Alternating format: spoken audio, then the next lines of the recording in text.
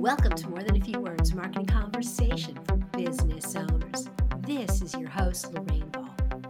And as a business owner, I know that there were things I had to do that I absolutely loved and things that really pushed me outside my comfort zone. But my business was successful because I developed skills in both those areas. And that's what we're going to talk about today. And I could not think of a better person to have this conversation with than Alex Bruckman. And Alex is a returning guest, and I'm so excited he's back. He is an entrepreneur, an author, an executive coach, and a board advisor. He has built, scaled, and exited companies in Europe and Canada and led client projects across the world. He's also the author of a new book entitled Secrets of Next Level Entrepreneurs. Alex, welcome to the show. Well, thank you for having me again, Lorraine. It is my pleasure. As I'm thinking about being a next level entrepreneur, I know that there are a lot of skills that I probably need.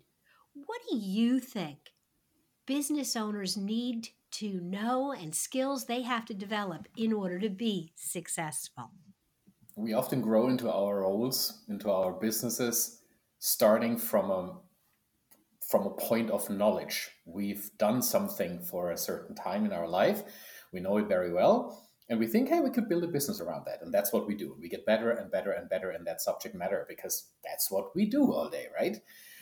And then we all of a sudden realize, oh my gosh, there are also things I really have no idea about, but I should because they are important. One of these topics, for example, is how do I properly price my products and services?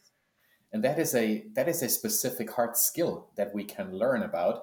And there are ways to embracing this topic and approaching it and learning about it and reading about it. Right. Very often we don't. So let's look at that for a minute. If I want to do a better job of pricing my products, what kind of skills do I need to develop? Where should I look for that information? I think the best starting point of understanding, for example, the topic of pricing is asking yourself, who are the people that have mastered it and what can I learn from them? And there are a handful of really, really good strategic pricing advisors in the world. One of them is Dr. Hermann Simon, the founder of Simon Kucher and Partner, one of the biggest consulting companies in the world. He has extensively written about the topic and he has extensively taught the topic on universities across the world. And he actually contributed the chapter about pricing to my new book. Awesome. Well, we're going to encourage everybody to read that chapter. Okay, so I've got my pricing down. What other hard skills do I need as a foundation for a successful business? When I remember back to the early days of founding my own business and growing it, I often realized that what I didn't know so much about was anything around marketing, for example. Even if I studied marketing, I majored in marketing in university, but that has been like 15 years ago at that point in time. So there are just developments out there that I did not keep up with.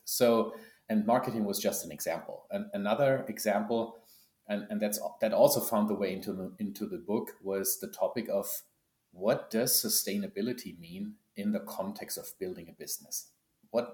How do I use this big word for my small corner of the sandbox? And how can I understand it in a way that it helps me make more conscious decisions about how I build up my business in a socially and environmentally sustainable way? Cool. And I love the topic of sustainability, both from the perspective of the footprint that you leave in the world, but also just a sustainable business model, creating something that can continue to run year in and year out and be resilient. How about around areas related to staffing and people? Because in my experience, a lot of people who start and run businesses perhaps never really managed teams before. That is often the defining moment for entrepreneurs when they grow out of the solopreneur stage into a role of a people leader. which you become the moment you hire someone, or even the moment you outsource services to some other company. You will have to lead these people. And let's be honest, probably a very small fraction of us has ever, in a university context, for example, learned about leadership. Most of us are learning about leadership sort of trial and error and hit and miss. And that's also the reason why the one of the big themes in the book talks about what is leadership, how do I create a culture of impact, how do I build a people-centric workplace where people can thrive and be their best. And I think this topic is so important for any entrepreneur to understand the impact that they have on everyone around them as they lead a business. This is something that is mandatory to understand, because the negative consequences of not knowing what you're doing as a leader, I mean, these are people, right? So you probably should do a good job.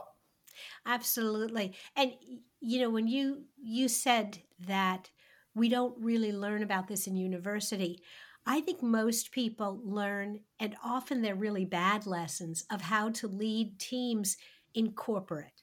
And the top-down managerial structure of large companies, that kind of militaristic approach, just does not work. And so a lot of times, even if you have led teams, you almost have to unlearn everything that you did learn.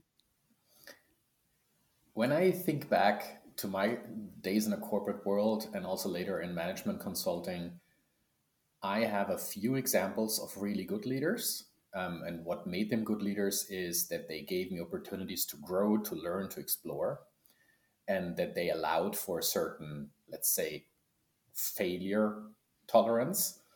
And I have seen a lot of really bad leaders. And those were the ones that were focused on their own career advancement, not on developing their people. Those were those that treated people that reported into them as a resource, not as human beings. And if we understand that leadership is really about bringing the best to light in people, then I think it's way easier to find access to this topic than by describing, let's say, how to become the most transformational leader in the world. I think this is not necessarily an aspirational goal. Absolutely. I think that idea that you tap into both your humanity and the humanity of the people around you, and relate as people, and create an environment where people feel seen and want to show up and do their best work is so critical. Absolutely, I agree. So, final thoughts. What is one other hard skill that I have to have if I'm going to be successful in my entrepreneurial journey? What I've seen in the past 3 to 5 years is a bombardment of entrepreneurs through marketing agencies. People that sell their approach, their system as the next big thing, as the golden key to success. And let's be honest, a lot of these topics are really good. A lot of these approaches, they work. And still, as an entrepreneur, we need to understand that marketing is just a tiny fraction of what you do. And that a marketing strategy needs to be in line with your overarching business strategy. And I have seen so many entrepreneurs that just don't have that overarching business strategy, and therefore they cannot take a solid decision on whether a certain marketing tactic is actually useful for them. They just don't know.